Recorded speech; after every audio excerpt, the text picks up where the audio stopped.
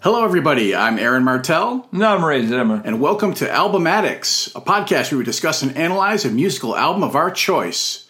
This episode, we welcome back in the saddle guest co-pilot, the voodoo child, Davey Lee Aerosmith. David, good to have you back, man. I'm back! Excuse me on that. Hey, well played, sir. Well played. Oh, but Mr. Martell and Mr. Zimmer, it is great to hear from y'all again. I'm great to be back in the saddle again, doing yet another review with you, gentlemen. How y'all doing tonight? Very good. Thank you. Cannot complain one iota. All right. Me neither. So in this episode, we're going to review Aerosmith's 1976 album, Rocks. Davey, what's your history with Aerosmith and this album in particular? Well, I'd like to have a couple things to say off my chest really quick, if you don't mind. Go for it. I would like to kind of respond back on the Stevie Ray Vaughan episode for a little bit, just real quick. I've been kind of thinking about after we did that episode. I know I said that Couldn't Stand the Weather was my favorite album. However, I was recently revisiting those albums as of late, and I was like, oh, wait, I don't know what's my favorite anymore, because I'll admit I struggled trying to decide on what my favorite album was, so I think I may as well just not have a favorite anymore. So I'd like to get that off my chest. And I'm going to respond to Rob Bork from the Music Matters record store.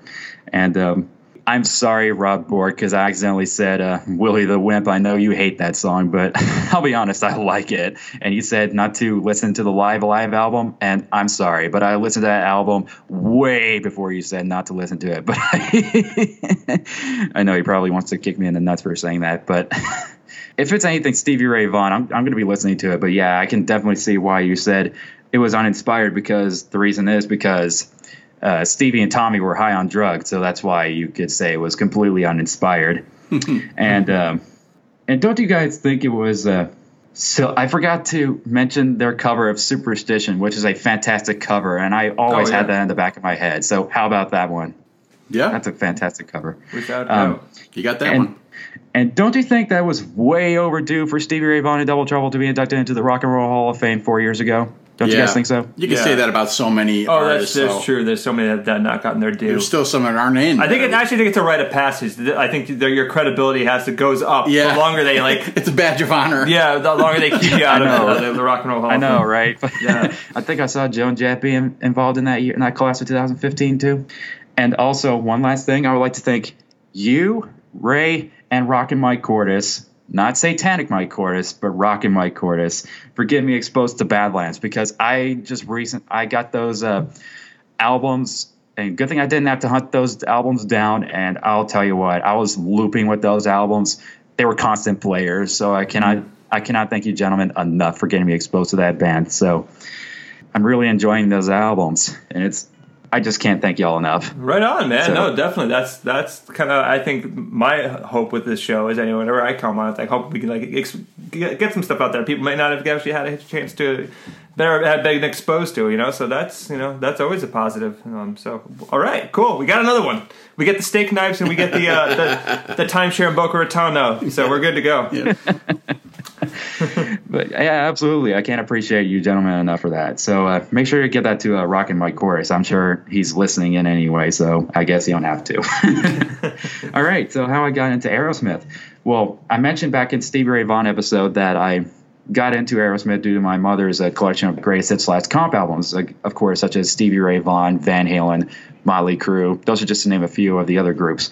But I didn't really dive deep into Aerosmith until Guitar Hero Aerosmith came out, because the only songs I was familiar with, I think the songs that everybody are familiar with, say Walk This Way, Sweet Emotion, Love in an Elevator, Janie's Got a Gun, those songs.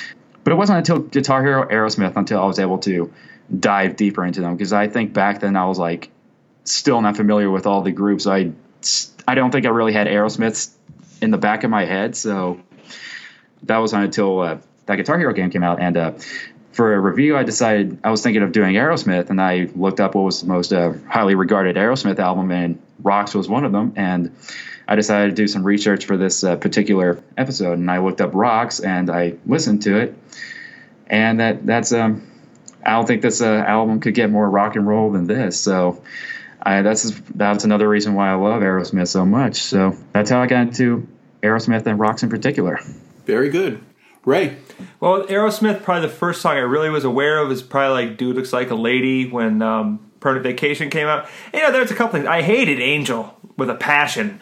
But, I thought that was okay. Ragdoll was good and, Hangman Jury. But they were like never like really one of my main focuses till like my buddy Willie Miller gave me a cassette when one side was the first album and the second side was Get Your Wings. And then I was just like hooked right off the bat. Yeah. And like I pretty much stuck with like, the old druggy era Aerosmith for a long, long time. Sure. And that's still to this day still remains my favorite era. As far as Rocks was concerned, my freshman year at UMass, they used to have, I think I mentioned this with Exile on Main Street. It was the cassette tape sale that would come up like every once a month. And I found Rocks and I was just like blown out of the water with it as soon as I got it. So, all right. Yeah. I covered the Aerosmith album Pump way back on episode 7. And as I said then, I first became aware of Aerosmith with their radio hits, like most people. And I got the album Done with Mirrors on cassette in 1985 from a friend of mine, and I dug it to my surprise. Not too long after that, Aerosmith became popular again as they collaborated with rappers Rum DMC on Walk This Way. And I just kind of rode that new wave of Aerosmith fandom and started getting the back catalog. I got Toys in the Attic and Rocks right away as I knew they were albums people talked about with this band. And then I just became a monster Aerosmith apostle in short order. Nice. So here's some basic facts about this record, straight from Aerosmith's Wikipedia page. Rocks is the 4th studio album by American rock band Aerosmith, released on May 14th, 1976 on Columbia Records. It was produced by Jack Douglas and Aerosmith and was recorded from February to March 1976 at Warehouse, Waltham, Mass. with Record Plant Mobile, and also at the Record Plant, New York City, New York. It reached number 3 on the U.S. Billboard 200 chart and is certified 4 times platinum by the RIAA. Next, I'll give you the band's lineup card. We have Steven Tyler on lead vocals, keyboards, harmonica, and bass guitar. Joe Perry on guitars, 6-string bass guitar, pedal steel guitar, and percussion. Brad Whitford on lead and rhythm guitars. Tom Hamilton on bass guitar and guitar. And Joey Kramer on drums, percussion, and backing vocals. Additionally, Paul Prestopino is on banjo. Okay, let's get into a track-by-track analysis of this album. We lead things off with Back in the Saddle, written by Steven Tyler and Joe Perry.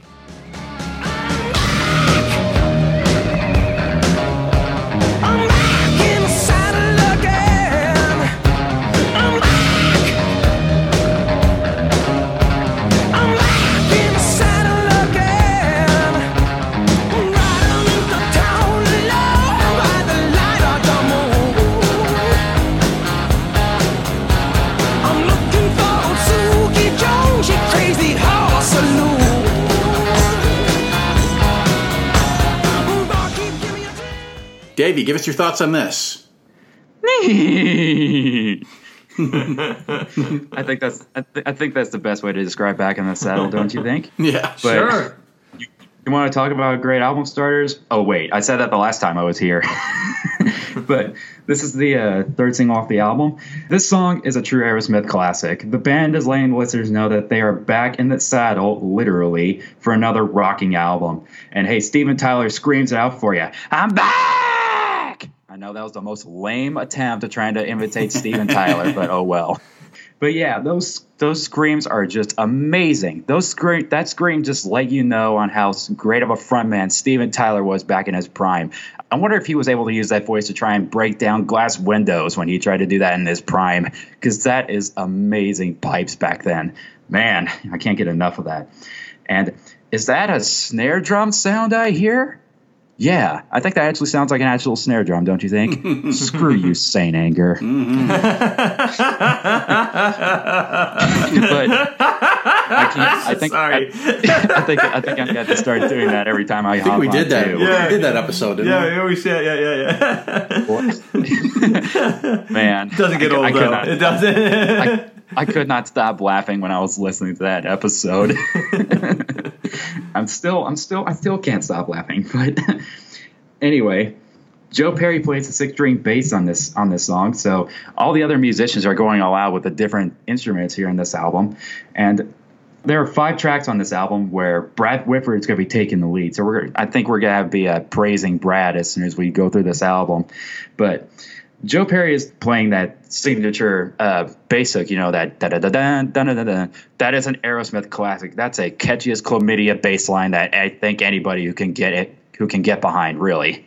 And that is a true trademark of Aerosmith. And rumor has it that Joe actually came up with that riff completely stoned and lying on the floor. And Brad Whitford, like I said, is playing the lead here. Very underrated guitar. So I think we're going to put it into the underratings here in this album. Agreed. Mm-hmm. Of course, yeah. Aerosmith are going to be coming up lyrics that are completely double entendres. So you can completely imagine what do you think Back in the Saddle means. I think the song title speaks for itself, doesn't it? Still a complete well-known Aerosmith classic, and it's a great rockin' start to the album that is known as Rocks. Excellent. Ray. Well, what can I say about this? You had that nice eerie intro in the beginning with the galloping noise in the background, and it really just kind of created tension. You already mentioned the bass riff, which is awesome. What I think is really fucking funny is the idea of David Johansen from the New York Dolls taping bells and tambourines to Steven Tyler's boots. And it's nothing against the New York Dolls or David Johansen, except all I can picture is Buster Poindexter era David Johansen. We had that big pompadour, and he's like trying to look like some sort of Latin lover singer. Sing it hot, hot, hot. David, do your Steven, yeah. I'm hot, you're hot. Put on the goddamn bells on your feet. So every time I think about that, it's like, and what I think is also equally as funny, they both kind of shared Serinda Fox, who's Mia Tyler's mother. But man, the Demon of Screamin', he definitely earns his nickname on this song without a doubt. Especially as Davey covered the "I'm Back" part, you cannot beat that. And it's kind of funny because there's a lot of leads. I like the little bits of the lead guitar that kind of pop up here and there throughout the song. It's like there's never one spot on just the guitar solo, on something say Train Kept a Rolling, but it just kind of pops up here and there. If you're gonna rip out an album, this is a great way to rip it out first off the bat. Oh yeah. So the superficial inspiration is the Gene Autry song "Back in the Saddle Again," Back in the Saddle Again, which is a cowboy song, and this song has lots of Old West sound effects as well as lyrics that use the imagery of riding horses and saddles as a metaphor for sex. The track begins with a buildup of the drums and guitars as you hear the galloping horses, like Ray said. Joe Perry, like Davey said, wrote the main riff on a Fender bass. Is it VI or 6? Is that the... I'm assuming as much as a 6. Yeah, I don't know. Fender bass 6 while he was smacked out on heroin. Tom Hamilton's bass line also has a country western music flavor to it and is a huge highlight. It features prominently in the song as well as Joe's bass playing. Brad Whitford's guitar uses the whammy bar effectively in that chorus. Woo, woo, woo. That's what he's doing, right? He's just whammying it? I believe so, yeah. And it sort of comments on the verses. He also gets to play the solo, which is bluesy and rides along with the rest of the track. There's the sound of spurs, like you said, Ray, bells and tambourines, strapped to Steven Tyler's cowboy boots by Joe and David Johansen, go figure. There's a whip cracking noise made by twirling a cord in the middle of 6 microphones and popping a cap gun for the crack noise. Oh, nice. They tried using a real bullwhip, but none of those whacked out idiots could make it crack. So they just ended up troubleshooting and came up with that. Steven Tyler, I just love his vocals. The way he shrieks out, "Back!" We're all saying that. I can't do it. Davey did a lot better than I did. Sounds like a sheep on crack, if you ask me. Yeah, really. And the little nods to cowboy stylings like, "Yeah! Oh, he does all that kind of stuff. Yeah. And he even throws in a little yodel. Ole, ole. It's really cool. Yeah. Steven is the master of the double entendre, and I've always found him to be a clever lyricist. Peeling off my boots and chaps, I'm saddle sore. 4 bits gets you time in the racks, I scream for more. Fucking brilliant, man. Mm-hmm. This opens the album doing exactly what the album title promises. It rocks. This is an absolute classic Aerosmith song. It's frequently played, and it was the 3rd single from the album that reached number 38 on the U.S. Billboard Hot 100 chart. Riding high! That was awesome. That sounded just like it. Oh man, but is it just me, or is the Brad Whitford lead kind of buried in the mix a little bit? Because you can barely hear it, even with headphones on. There's a lot of noise, especially towards the end of the song. Everything is it's kind of muddy. Yeah, the production gets muddy. Yeah. The next track is "Last Child," written by Steven Tyler and Brad Whitford. Can't stand up on my feet in the city. Got to get back to the real nitty gritty. Yes sir, no sir, don't come close to my home. Sweet home can't catch no dose of my heart. Tell Wu-Tang sweetheart, swear if he makes it bust from a J-Paul, get in his ear with a face and a beer.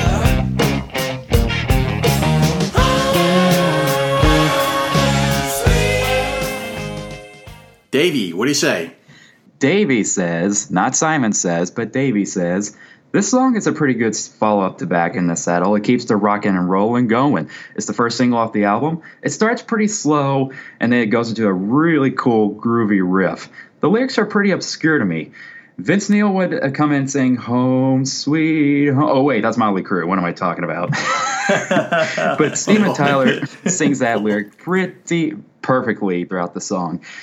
Before the fade out, there's a nice little solo that's played near the end. Again, I think it's a little buried in the mix a little bit. Paul Prestipino, like Aaron mentioned earlier, is playing the banjo on this track. Paul Prestipino has a background of being involved with the Winter Brothers, Edgar and Johnny, Rick Derringer, as well as Aerosmith. He's got a pedigree. Oh, yeah. Steven Tyler sings, "I was the last child, just a punk in the street," about 5 times, but the song will kind of fade out a little bit until the 6th time he sings it. That's when the sound of a siren, it sounds like. And I believe that seems like it's a segue into the next track. But I actually first got exposed to this song during Guitar Hero 2 because the version on that game is actually a cover. It's a little bit of a different sound, but it's a really, really good song nonetheless. Both versions are good, and that's how I got exposed to this song. So, yeah, it just keeps the rockin' and rollin' going. In an album called Rocks, they're going to do just that. So, another good song. All right. Ray. Oh my God, I love the ever-loving shit out of this song. The very first time I heard it, I was just like hooked. It's just just kind of seeped itself into my brain. Well, and the thing I think I loved most about it when I first heard it was like, it's deceptive because at first you have these like intro guitar arpeggios that almost give you like this impression you're gonna get this like ballad a la Dream On, or like even like the softer part of like the Beatles' "I Want You, She's So Heavy," and then you get this slow boiling rock funk extravaganza. Talk about guitar interplay like we did with Queensryche last week, but Perry and Whitford have like crazy fucking guitar interplay on this song. It's aces always with these two guys. Supposedly Brad is playing that low riff, that down, and then Joe's kind of playing the high end B and E string kind of funk skanks in the background, which I could see that happening. You can tell that these guys listen to a lot of funk, like particularly like the Meters. I know like the Meters were a big influence on this track. On this track, without a doubt. Yeah. I like how like in the backup vocals during the pre-chorus with the "Yes Sir, No Sir" kind of comes up every once in a while. Hats off to Mr. Steven Tyler for his vocal arrangements and vocal ideas. I don't know how much it was Jack Douglas and how much of it was Steven Tyler, but either way, it's really fucking effective. And the thing is, Steven Tyler makes kind of almost like paints an idyllic childhood description of his childhood in Trorico, which is like the Tallarico family compound in Sunapee, New Hampshire. If you read his biography, it's like he paints like this whole thing, like mowing lawns and having people in the neighborhood come over to have these picnics, and that's what this song kind of always like an idyllic rural setting. Yeah, and then he has to go back to Yonkers or wherever, which sucks for him. When I saw these guys back in, I think it was 1993. Four Non-Blondes opened up for him. It was an interesting show, but I was just amazed that a bunch of guys in their 50s could like rock as hard as they did and put that much energy into a show. How much it was chemically induced, I don't know. I don't care. I was entertained for my $30.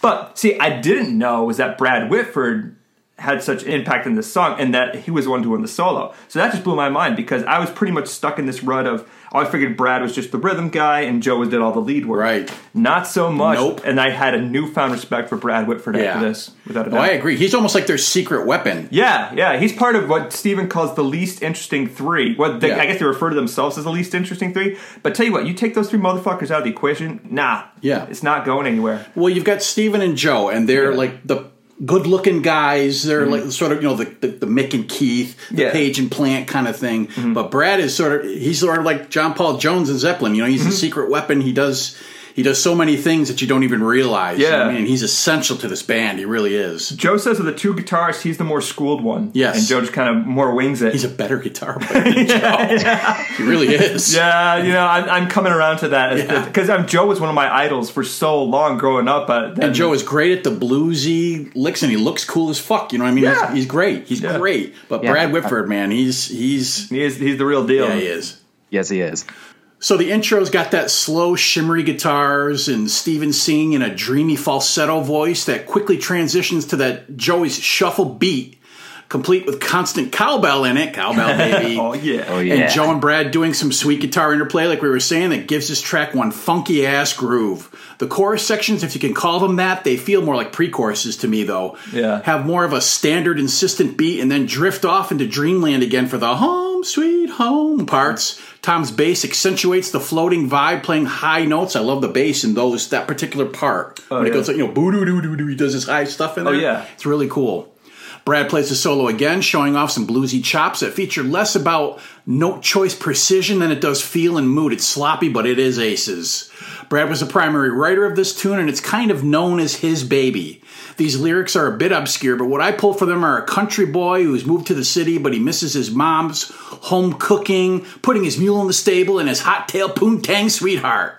Hate's in the city and my love's in the meadow, hands on the plow and my feet's in the ghetto. I mean, he can come across as a city slicker, but he's not. No. This guy he has country roots. Oh yeah, no, without a doubt. Now, his country music stuff, that's a whole other... I've never explored that. Yeah, Should I? And don't. Just leave that alone. But it all leads to an outro where Steven shrieks out, "I was the last child," as the funky music again takes hold and the music fades into the sounds of sirens and street noise that, like Davey said, serves as a segue to the following track. I love this song. And it was the first single that reached number 21 on the Billboard Hot 100 chart. The following track is Rats in the Cellar, written by Steven Tyler and Joe Perry. Going under, rats in the cellar. Going under, schemes come together. Noses run, they lose my connection. Losing money, get no affection. New York City blues. East side, west side blues.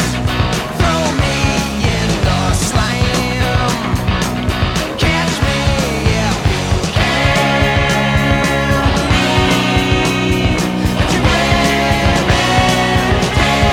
Believe that you're Davey, hit us with it. All right, so the siren from the previous track is going to segue into this song with a bit of a little. Is that a disc scratching sound with that little do do do do do do do do do? What is that? I figured it's an engine dying. Oh, it kind of sounded more like a disc scratch, but I could be completely wrong. But oh well. So Brad was playing the lead on tracks 1 and 2, but Joe is taking the lead here. Very fast-paced riffing in this song. Catchy lyrics with a play on words from Tyler while he's putting some aggression into his great vocals. I think the lyrics are about maybe drug addiction, and it's yet another rocking song. And I love the melody of when he sings the New York City Blues. Nice stuff right there from Steven Tyler, while the band is just going all out in this song. And near the end of the song, the band are just making love to their instruments and just jamming out near the end of the song.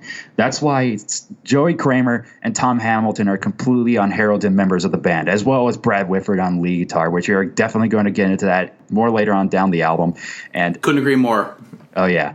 So we're going to put an end to the underratings of Tom Hamilton, Joey Kramer, and Brad Whitford now.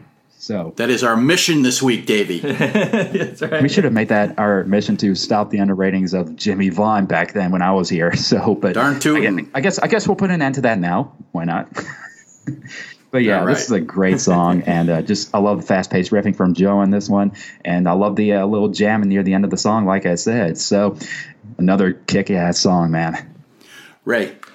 Holy shit, I love the shit out of this song too, Yeah. man. I mean, the verse riff is great. There's a shitload of punk energy in this song, which is interesting because I was like trying to look it up. Like, when did the Sex Pistols come out? Nevermind the Bollocks, and that was like, I think the Anarchy in the UK single came out in like November of that year. 76? Yeah. So this would have been before that. Yeah, but still at the same point, you still had proto-punk bands like the Stooges and the Ramones there. So, like, I have a feeling that kind of seeped its way into that. Because I can't think of any other, like, standard rock bands that were, like, really playing at that tempo. Right. The way these guys were. And they were New York, too. Yeah, so they would have had, like front row and center to that kind of thing. I guess Steven Tyler thought it was kind of a clever answer to the Toys in the Attic thing. Yes. Rats in the Cellar. Yeah, he said that, Yeah. I love the second verse section with the part about the yellow loose and soggy skin, soon pushing up the daisies. It's kind of, I thought it was kind of humorous and kind of like a morbid kind of way with a really fast kind of humorous song. I think at this point in their career, they kind of really had a good idea of how out of control they were with their drug stuff. Yeah. I mean, this is a band that supposedly Jerry Garcia from the goddamn Grateful Dead said was the biggest group of druggies he had ever worked with. Let that just sink in, people. Jerry Garcia is like right up there with Keith Richards for his drug intake, and I think they're probably nose and nose. But Aerosmith is worse than Jerry fucking Garcia. Oh, boy. So that just kind of says something right there. That's bad. So, moving onward, we got some decent harp work, which I don't think Steven Tyler gets enough credit for his harp work. He is really good. Yes, he is. He almost kind of reminds me of Sonny, is it Brownie McGee? Sonny Terry. Sonny Terry. Oh, yeah. There's a lot of Sonny Terry in his playing. It's kind of the whooping kind of thing that he does. There's a lot in there, and he doesn't get nearly enough credit for being able to pull that stuff off. And I like how the solo kicks off with like kind of a call and response with the band, and then all the licks come in. So Joe Perry is on peak performance at this level as far as his execution of the solo. I mean, it's classic blues licks coming out of him. I love the kind of chugging riff at the 2:32 mark where the whole rhythm section kind of locks in, and the guitars interlock underneath the harp solo, and then it kind of develops into like this decent guitar interplay, and then they just jam out this ending like it's a big bombastic rock ending, and it really plays on the tension and release. So this song is the balls, and also a great song if you're driving at night. Yeah, if you don't want to, very nice. You're not worried about speed limits or anything like that. Yep. Or maybe you're dealing with actual rats in the cellar. Yeah, right. Yeah, this is a revved up boogie rocker that keeps its foot on the gas, and like you said, it's the answer to Toys in the Attic, the title track of Aerosmith's previous album to this one. The guitars snarl as the rhythm section surges forward. This track has a lot of momentum. Steven sings the verses as a call and response to himself, like you said, with the call sung in a growly voice and the response in a higher-pitched yowl. Joe's solo is unspectacular, but to me, you're not looking at this band for virtuosity. They're down and dirty, grimy, rocking hard and in your face. The lyrics to me seem to be about living in the city and the effects of taking drugs, something that by this time Aerosmith was knee-deep in. Lines like cheeks are rosy, skin's turning yellow, loose and soggy, looking mighty lazy. Steven knows that the drugs are harmful. He isn't glorifying them. They're wearing and tearing him apart. There's another extended outro section like we were talking about, Steven capably blowing some harmonica while the band keeps the groove going, pushing forward, semi-building to a quick drum roll fill, and the trash can ending. Fucking love this up-tempo shit. Aerosmith was so good at this stuff. The next track is Combination, written by Joe Perry. The street is cold, the dawn is gray. My heart says no, but my head says stay. My work is finished, or so I've been told. You can't fight the three of us once we got a hold. I forgot my name. I took the shot from a chin. I'm rearranging my game.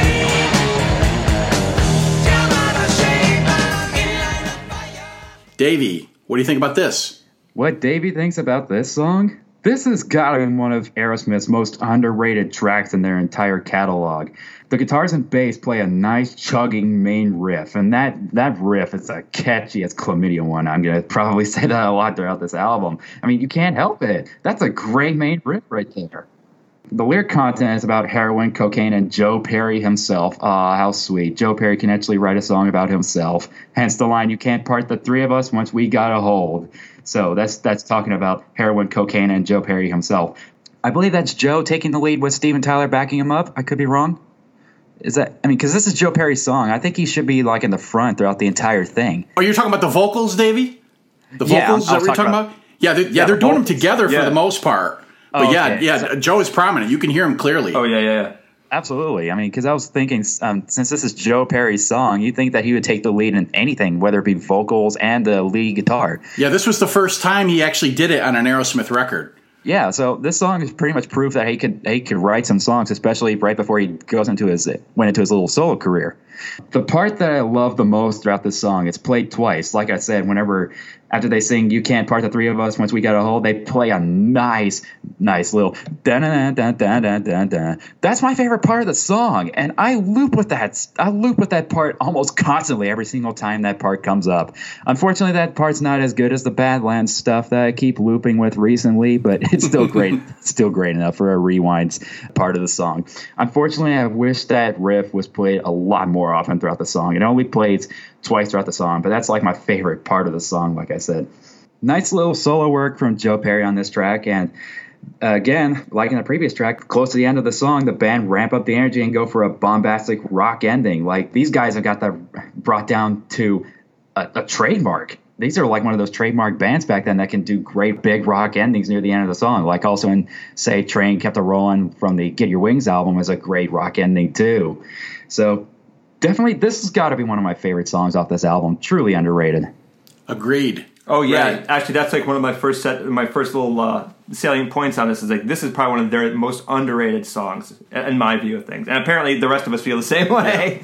We all agree. Yeah, it's a cool riff, and it kind of almost bubbles that, and I love that. Yeah. The vocal harms on this song are awesome. I think you can get a little bit of the Beatles influence come through Steven coming out on that, and they're also kind of drony too. And I'm going to come back later. The way he kind of does arrange his vocal stuff, it's a pattern, but it's very effective and it works awesome. I always love the line, "I traded you for me." Yeah. That just like always stuck as a cool that's ass another line. one. Yeah, without a doubt. You got a great blues rock solo from Joe Perry, full of Chuck Berryisms and flash. And I think what's really underrated is the breakdown of this song. You get kind of a blues rock kind of a outro, and then Joey Kramer comes in with like this 70s blues rock Gene Krupa, the da da da da da da da da. It's kind of Latin flavored, isn't it? It does, yeah, almost like a samba or something. Yeah, Like, yes. It's really awesome, and it really builds the tension on the way out. And they also, in the background of this one, there's a couple other tracks that have this too, but they're like these feedback that. The stuff like that always makes me think of like Jimi Hendrix, like 6 or 9. Yeah. Yeah, and they really use it to great effect in the other song. So this song is like, if I was going to introduce somebody to Aerosmith, I would use this song as an intro. I'm with you, fellas. Dirty, mid-tempo groove rocker that features Steven and Joe singing together on lead vocals, which was a big thing because Joe said that the vocals were Steven's territory and he didn't like to surrender any of it. The two guitarists are playing the same riffs, but just a little bit off of each other, so the sound is thicker and nastier. Tom's bass is doing really cool things too. He's not just plucking root notes, he's playing interesting lines, especially in the B sections of the tune. Joe said that the combination in the song, like Davey said, is heroin, cocaine, and me. That's what the song title means, and this is another cautionary tale of substance abuse. Steven Tyler and I both love the line, walking on Gucci, wearing Yves Saint Laurent, barely stay on cause I'm so goddamn gaunt. That's amazing shit. When Aerosmith is on their game, their lyrics are fucking choice. The end of the track shifts into a Latin-flavored rhythm, like we were saying, featuring Joey Kramer nailing it on drums, and the sound gets busy with slide guitar thrown in, and the band makes a mighty racket to get to the finish. It's an awesome track. So let's flip the imaginary record over and drop the imaginary needle on Sick as a Dog, written by Steven Tyler and Tom Hamilton.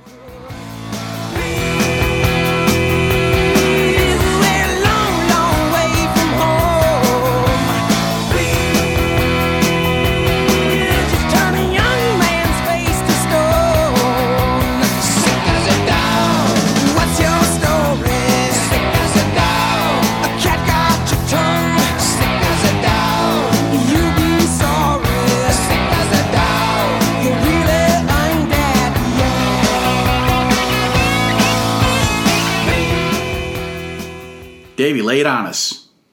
Davey's going to lay it on y'all, all right? So, Ray, I think it's safe to say that you're starting to get sick as a dog? Yeah, it's getting there. So, Brad Whitford is going to take the lead back on this song. And I think Tom is actually playing rhythm guitar on this one. Mm-hmm. So that's pretty interesting. They're just going all out with the different instruments in this one.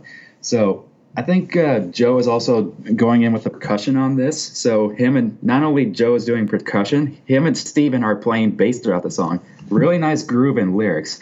I like the vocal melody whenever they go is like, sick as a dog, what's your story? Sick as a dog, cat got your tongue. Nice melody there. Yes. And I like the little hand claps at the end of the song. So I think the hand claps, again, make another segue into the next track. So definitely another good Aerosmith song. I like it.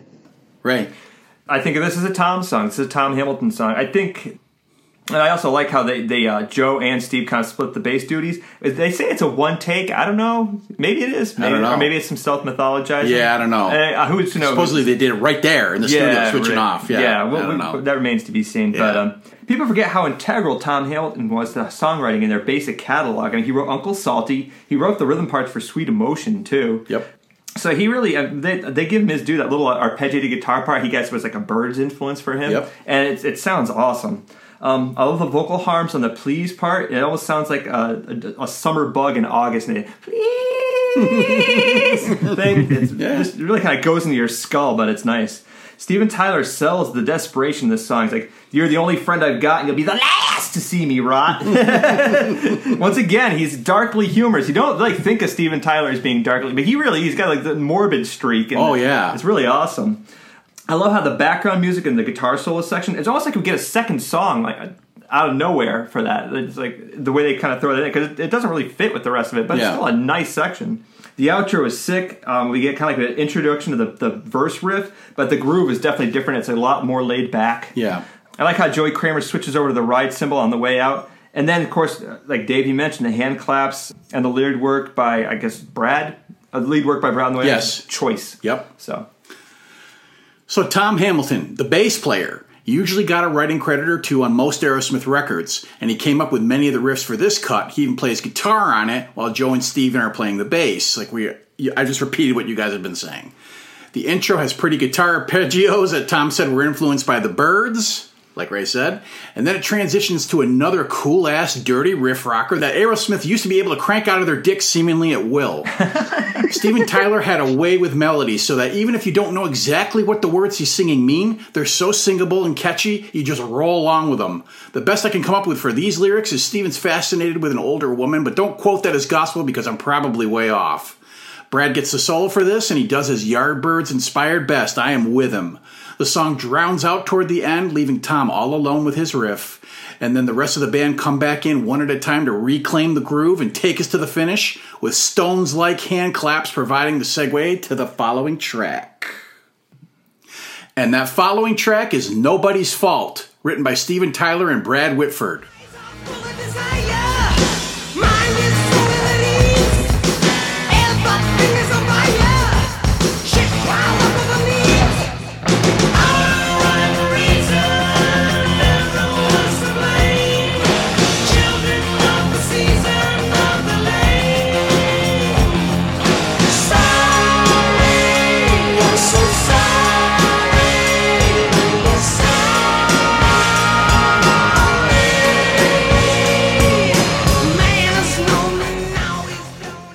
Dave, you like this one? No, I don't like this one. I love this one. Oh, you. Gotcha. I like and love this one. Whose fault is it? Do you know? Whose fault? Nobody. Oh, it's got nobody. It's either nobody's fault or it's somebody's fault. It's the San Andreas' fault, that is. Hey, we did an awful job, and now it's just a little too late. Mm-hmm.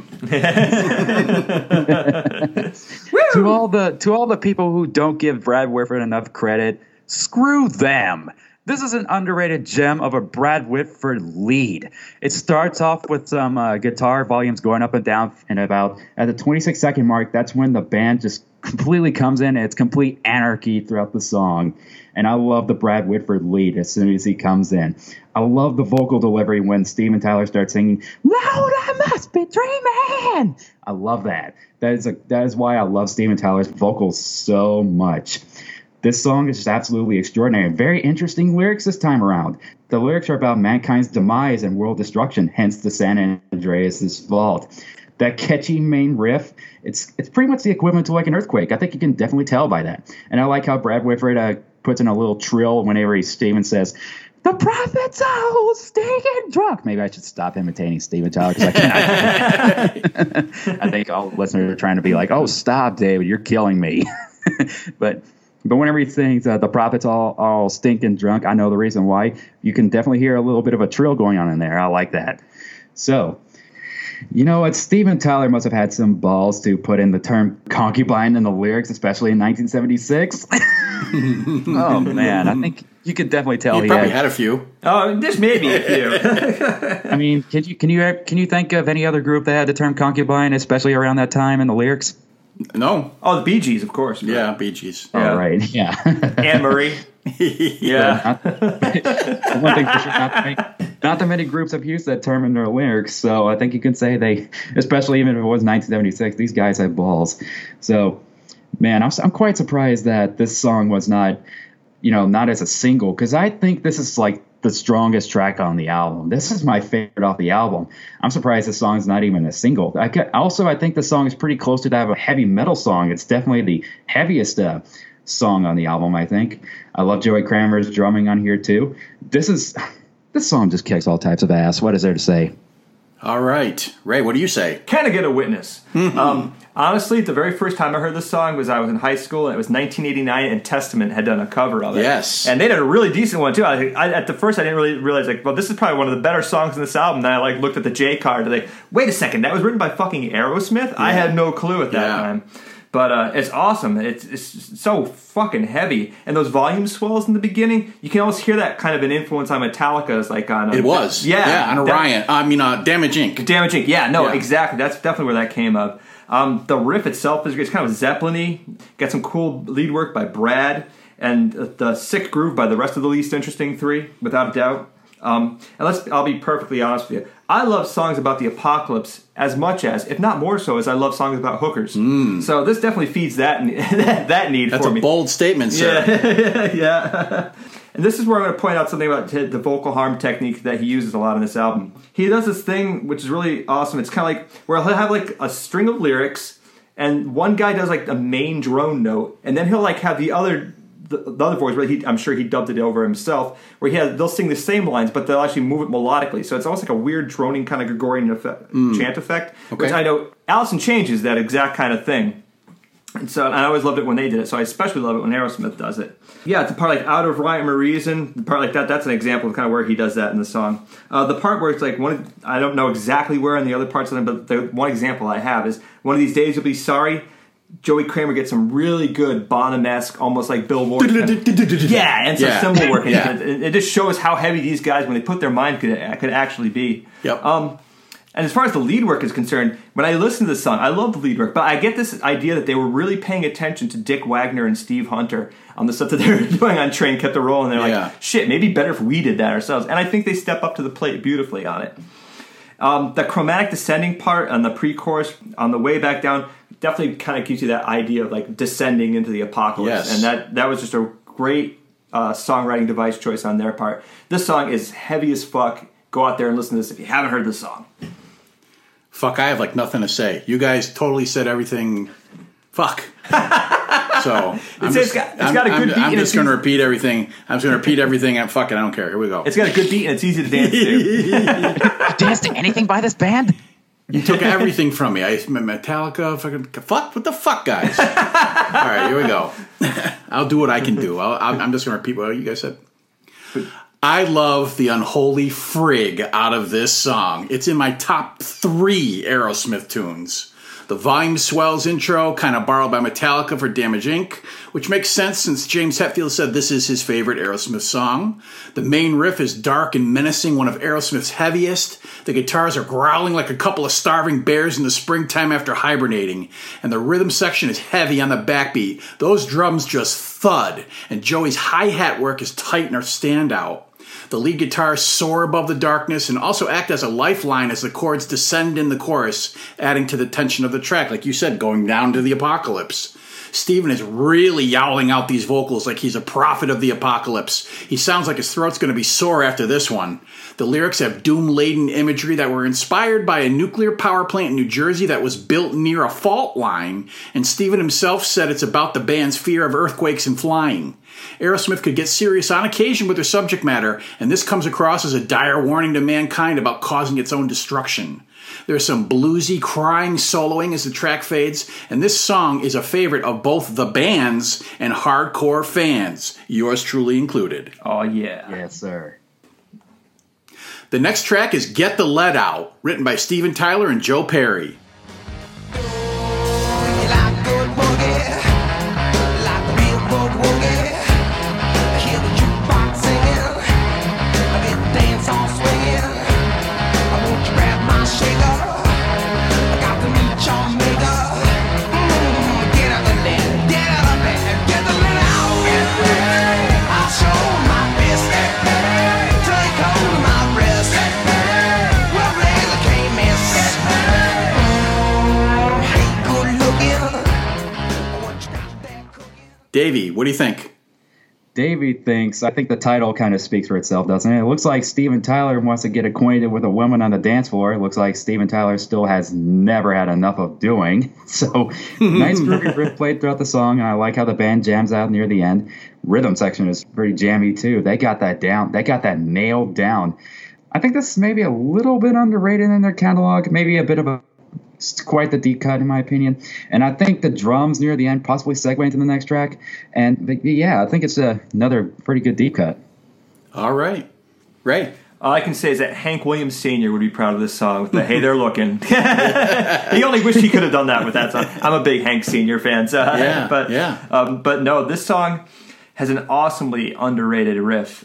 This song is meant to be blasted at strip joints. And I'm surprised that back in my day of going, I didn't hear it more often. But then at that point, it would probably have been more appropriate to hear something along the lines of Snoop Dogg back then. So, hey, what are you going to do? Times change. Strippers change.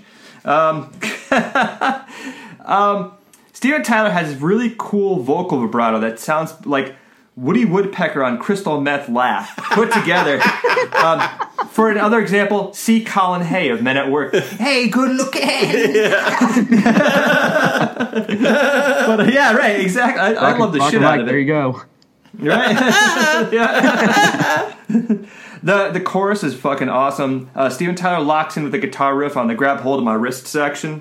It's kind of a menace in Steven Tyler at this point. Like, it almost you expect him to say, is Steven Tyler going to have to choke a bitch? You know? Like, watch out, I'll show you my fist or something like that. Steven Tyler's not playing around with this, bro. Steven Tyler's choked a bitch in his day. Oh, he has. Yeah. There's no doubt. There's some nice lead work again. It sounds like there's a little duel between the leadist and Steven Tyler on harp, or maybe that's just, they're complimenting each other. I don't know, but there's a little bit of tension there, which is pretty decent. At the 2-minute 38 mark, there's like some solid lead work.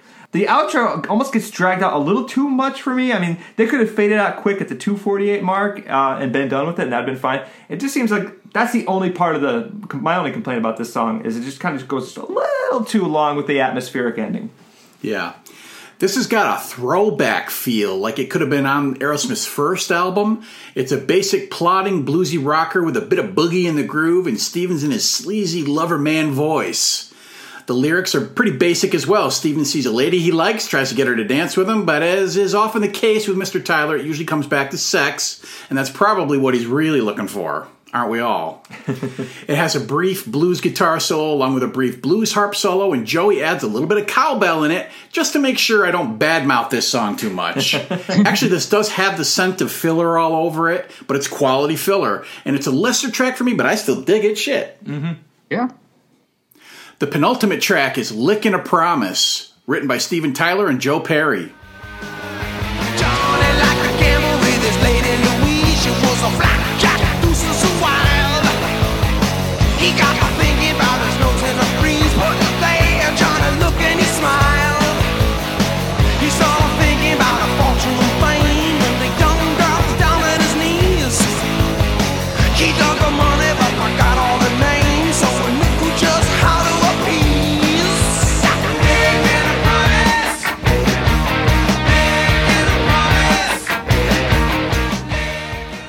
Davey, what do you say? Davey says, I think the title of the song kind of screams a cheesy pickup line, don't you think? I'll give you a lick and a promise. The drums kind of take back from the segue of the next track, and I love Joey Kramer's little fill at the start of the song. It's the shortest track on the album. Another catchy riff coming in. It's I think it would be more fitting to have a song on a album called Rocks to be having a song that is about the rock and roll lifestyle. I mean, the money, the girls, and the worried mother. I mean, you got to put that on an album, especially when you're dealing with Aerosmith. So pretty generic lyrics, I think, in my opinion, but that does not diminish the fact that I still like this song. They have their hooks. So the na-na-nas would make a really good live performance of the song. So another great deep cut, man. Yes, sir. Ray. Well, you got a cool drum intro by Joey Kramer, and you got a great rock riff in the verse section. I always thought this would be kind of like a nice companion piece to Rocky by Thin Lizzy. You know, you got Rocky, the rock and roll star. You got Johnny. Who's definitely on the same. Like, Yeah. you could play these. Like, if I could arrange something on a show, I'd definitely put these two songs back to back. Nice.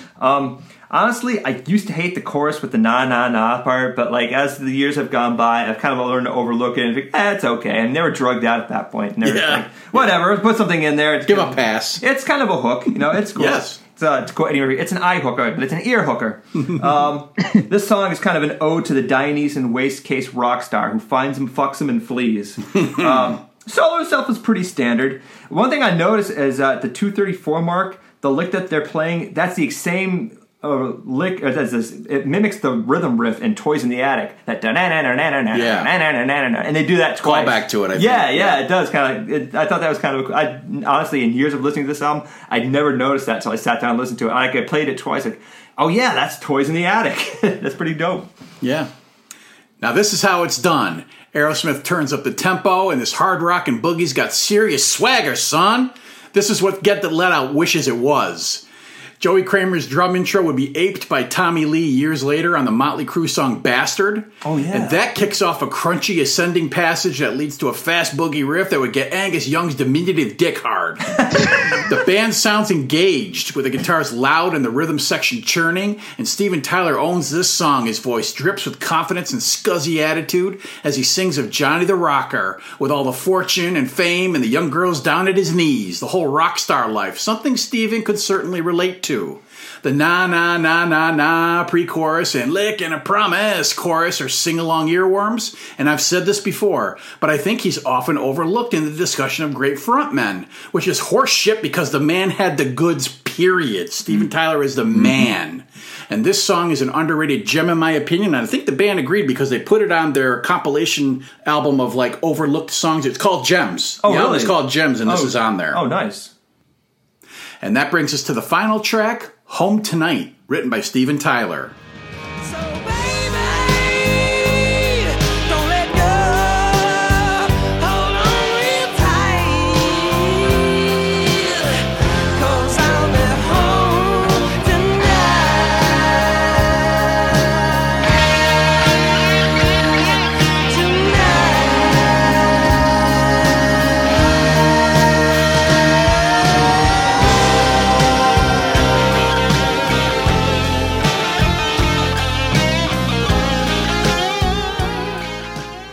Davey, what about this last one? Quick question for Ray. Did you hate this song back in the day? Because it's a ballad. Fucking A, right? I did. Of course you Yeah, did. but let me back that up. I qualified that by saying I think, what the hell is the song? I think "You See Me Crying" is a far superior ballad. But go ahead. You can absolutely. This is the second single from the album. I think as a song itself, I think it would be a nice closer to an album. But personally, I think there's a little bit of something that tells me that it just doesn't fit on here. Because you're supposed to have an album called Rocks. You're supposed to have a rock and rollin' album. This song just go on the less end for me. I still like the song. I still completely accept it as I accept all the songs on this track. Brad goes back to the lead in this one. So, and again, another underrated guitarist for Brad Whitford's leads. But I think Steven Tyler completely owns this song. He can definitely sing ballads a la Dream On. He can completely deliver ballads and make them emotional. Joe plays pedal steel in this one, while Joey Kramer and producer Jack Douglas sing backing vocals. Like I said, I just don't think it really fits in with the rest of the album because all the albums are complete rock and roll tracks. This one, in my opinion, just doesn't really go in the whole rock and roll category. If I had to pick something off this album, I'm afraid it's going to have to be this one. In the joking manner, Aaron, I think you're going to have to get ready for the low-pitched vocals because I hereby dub thee as Davey's ineffective song selection. but it's but it's in the joking way. So at least it's good for being considered as such. But still, I think maybe it's because of the album the song placement on the album. I could be completely wrong, but I just don't know if I was if it were up to me, I don't think I would have closed out the album with this. But if it were to actually serve as a closer to like a different album, then I think it would be a lot more fitting. But yeah, I don't have anything really bad about this song. But yeah, I still like it. Okay, Ray. It's kind of funny because sequencing wise, there's some similarities between this one and Toys in the Attic. Yeah. I mean, look at Round and Round and Nobody's Fault. Well, not really necessarily sequencing, but they had the one heavy Zeppelin-y kind of song. And then they come to this song. Steven Tyler sounds kind of like he's trying to take a second shot at his own version of The Long and Winding Road. Because I know he's a Beatlemaniac, and he could pull it off. But this song just kind of reminds me too much of their 80s and 90s outside co-written power ballads, like Desmond Child, and I shudder. Yeah, right, yeah, and I hate to say it, but this kind of was the direction they were going in for like their late 80s and early 90s stuff. And I still think that, like, as far as their ballads go, yeah, I didn't like this when I first heard this, but I think that You See Me Crying is an awesome ballad. As far as this, as one of the few ballads, power ballads, I should say, that I'll actually stand by as being really solid. And that was also a weird choice to end Toys in the Attic with, but I think it trumps this song by far. This song is a miss. I think the only thing really saving this are the blues solos provided by Mr. Whitford. And they kind of let him go off in the end, which is kind of nice. It's the only really redeeming part of the song in my mind. But other than that, this is too saccharine, too sweet. And I think Alfred E. Newman from Mad Magazine said it best when he said blech. So this is going to be Ray's unimpressed musical pick. Whoa. Double blah. Woo. Guys, what's this album called again? Rocks. Oh, it's called Pablum. Judging by this song. Is it called I'm a Pussy? Yeah! Yeah! I'm a vertical smile. The Aerosmith Big Ballad. In general, I'm hit or miss with them. For every stellar Dream On, there's an awful I don't want to miss a thing. So it's a crapshoot with these guys. But Steven loves writing them, apparently, often as album closers. This one's okay. I'm kind of with you, Davey. It's built on a Steven piano riff and beefed up with Joe's pedal steel guitar, as well as big gang chorus vocals by Joey Kramer, Tom Hamilton, and producer Jack Douglas. There's also some tasty soloing as the track fades to try and redeem it. That's exactly what you said. Actually, I do like the solo as it goes out. Yeah, no, it's awesome. It really is good. Lyrically, it's as simple as it gets. Steven's been on the road, but he lets his woman know he's coming home tonight. Don't be sad. It's not horrible. They've got much worse ballads than this. But this album is called Rocks, not Sucks. It should shock no one that this is Aaron's Stinky Stinker. Talk about no surprise there. Get it? But if you're going to have this on the album, it's got to go here. This is the only place on the album you could put it. Yeah. This was the second single that reached number 71 on the Billboard Hot 100 chart. Now that the track by track is completed, we'll give our final thoughts and album ratings. For you new listeners, the rating is a 0 to 5 system, with 5 being a favorite album of ours, all the way down to a 0, which is worse than I Don't Want to Miss a Thing. David, give us your final thoughts on Rocks. Well, if I were to give this album a 0, I would probably say, which means this album will not be coming home tonight. But anyway, this album truly lives up to the name. I mean, what would you expect from a rock and roll band known as Aerosmith? And when an album title called Rocks, what less are you going to expect?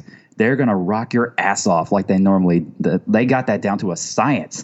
And this album just completely knocks it out of the park. This album really made a big mark in terms of many musicians, which, of course, inspired James Hetfield of Metallica and the late Kurt Cobain and even Slash. Because, of course, whenever you think of Aerosmith, you think of the Rolling Stones, their predecessors, and their successors being Guns N' Roses. Like, of course, you got Joe Perry and Brad Whitford, truly underrated lead guitarists. We've been praising him all night long. You can think of him as like Keith Richards and some of the other guitarists that he's worked with, as well as Slash and, say, maybe Izzy Stradlin. Tom Hamilton and Joey Kramer are completely unheralded in terms of all of rock music. They're truly underrated rhythm section. Tom Hamilton is a great bassist, and as well as Joey Kramer, truly great drummer. I think he's definitely one of the more underrated rock drummers. Like, I would definitely reminds me of Alex Van Halen from Van Halen. Truly underrated. Unfortunately, this album does not have the big hits such as Walk This Way or Sweet Emotion or Love in an Elevator. But this album is truly an astonishing, greatness of a rock and roll album. So the title of the album speaks for itself. Aerosmith rocks. Enough said. I give this album 5 stars. This is an honorary Desert Island disc in my collection. Ray. Man, boy, this is a tough one because Aerosmith was like my band in high school.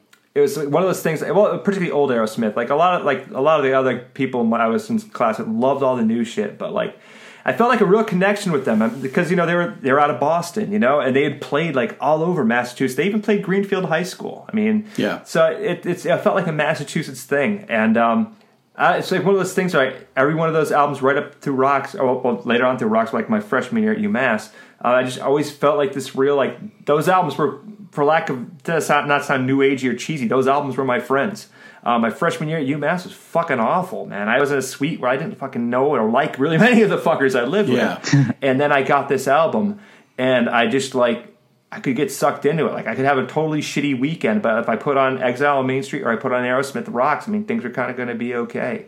So it's hard for me to, like, separate the sentimentality from being able to look at it objectively and, like, how great a rock album it is. It spoke to me, and so I'm going to go with the 5. The rock is awesome on this album. The riffs were great. Brad Whitford was a monster. Joe Perry brought that rock attitude. The Screaming Demon did some great stuff lyrically and vocal harm arranging. And Hamilton and Kramer were beasts in their own right. So I didn't have to hesitate when I sat down and listened to this. This is a 5 for me, and will always be a 5 for me. All right. By 1976, Aerosmith had built up a loyal fan base due to relentless touring and their 1975 album Toys in the Attic having chart success and hit singles. They also dove headfirst into the rock and roll lifestyle with all the drugs, booze, and women they could want, and it was starting to affect them on a personal level. Fortunately, at this time, the band was at a creative peak, and for their next album, Aerosmith decided to go for a more raw, streamlined sound that would recall their first album while also showcasing the expanding songwriting chops that they had developed. Steven Tyler and Joe Perry were the creative and visual focus of the band, but for this record they were open to more input from the other members, and Brad, Tom, and Joey stepped up to the plate and delivered some excellent material.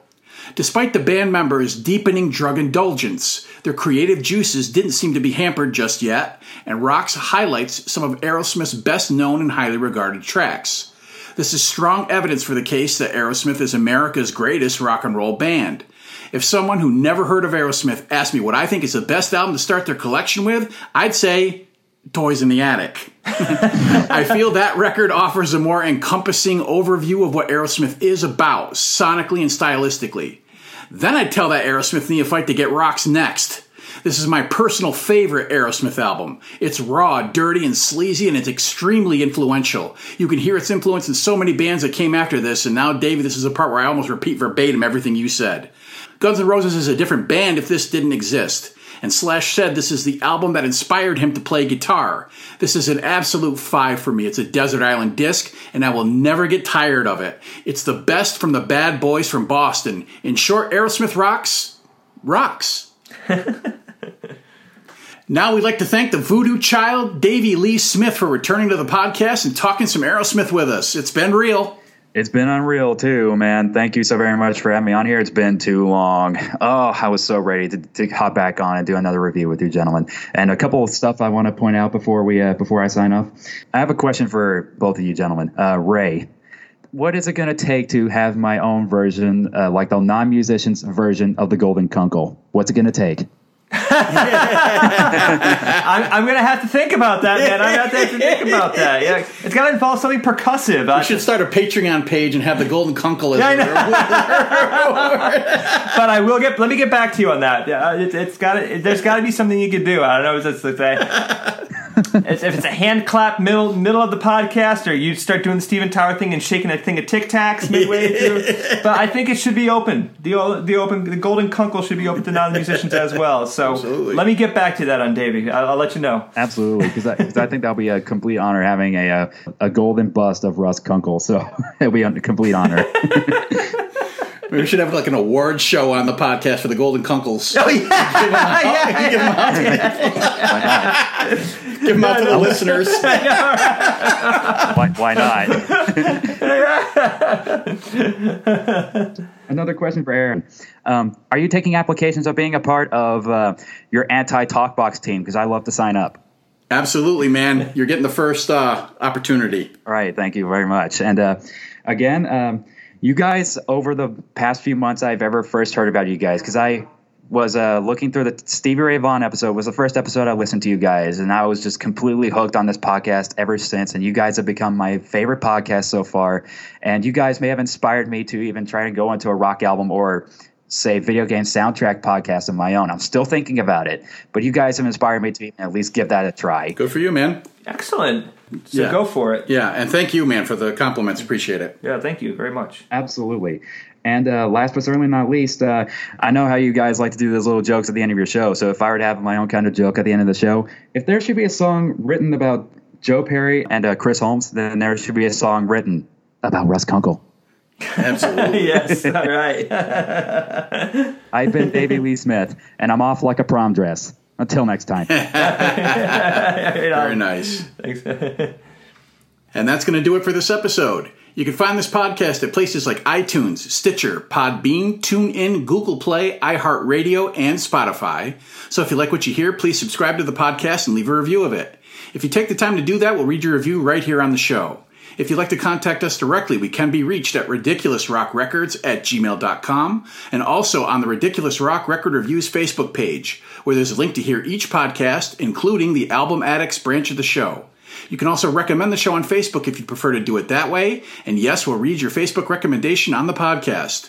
We're also on Twitter at R4PodcastAaron and Instagram under R4Podcaster. You want to come on the podcast and talk about an album with us like the Voodoo Child just did? Give us a shout and we'll set it up.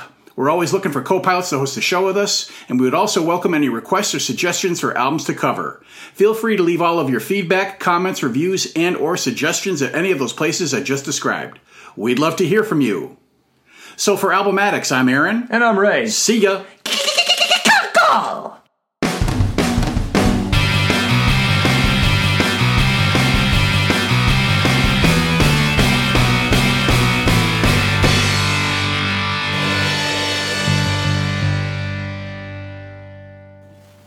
The following track is Rats in the Cellar. I gotta do that again. I got a frog in my throat. Just okay. There's your chipmunk stuff right there. Here we go. The following track is Rats in the Cellar. The following... I love the second verse section with the... if he talks about this... Holy shit, what the fuck? You can't read what you wrote. No, I got it. Okay. I'm Joe Pesci. Okay. Have I had a chance to read the Steven Tyler biography?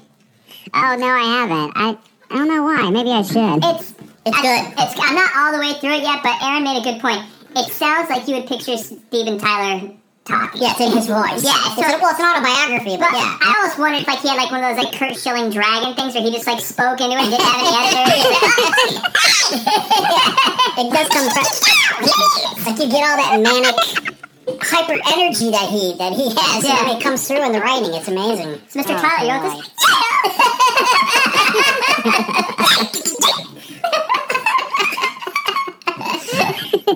Looks like Steven Tyler had problems with both Joes. Yeah. Steven had problems with Joey when they were because he was like, no, you're not getting the feel, man. And you get on the kit, so you gotta do it like this. Yeah. And then he said Joey would pick it up. Joey would pick it up after. Yeah. I even heard he would even play hi-hat on some of their earlier tracks for Joe. Get out of the way, Joe!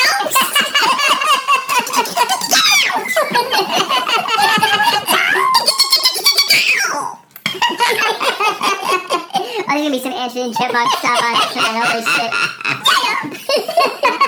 Imagine Steven. You just put Steven Tyler's best vocals into a chipmunk, and there you go.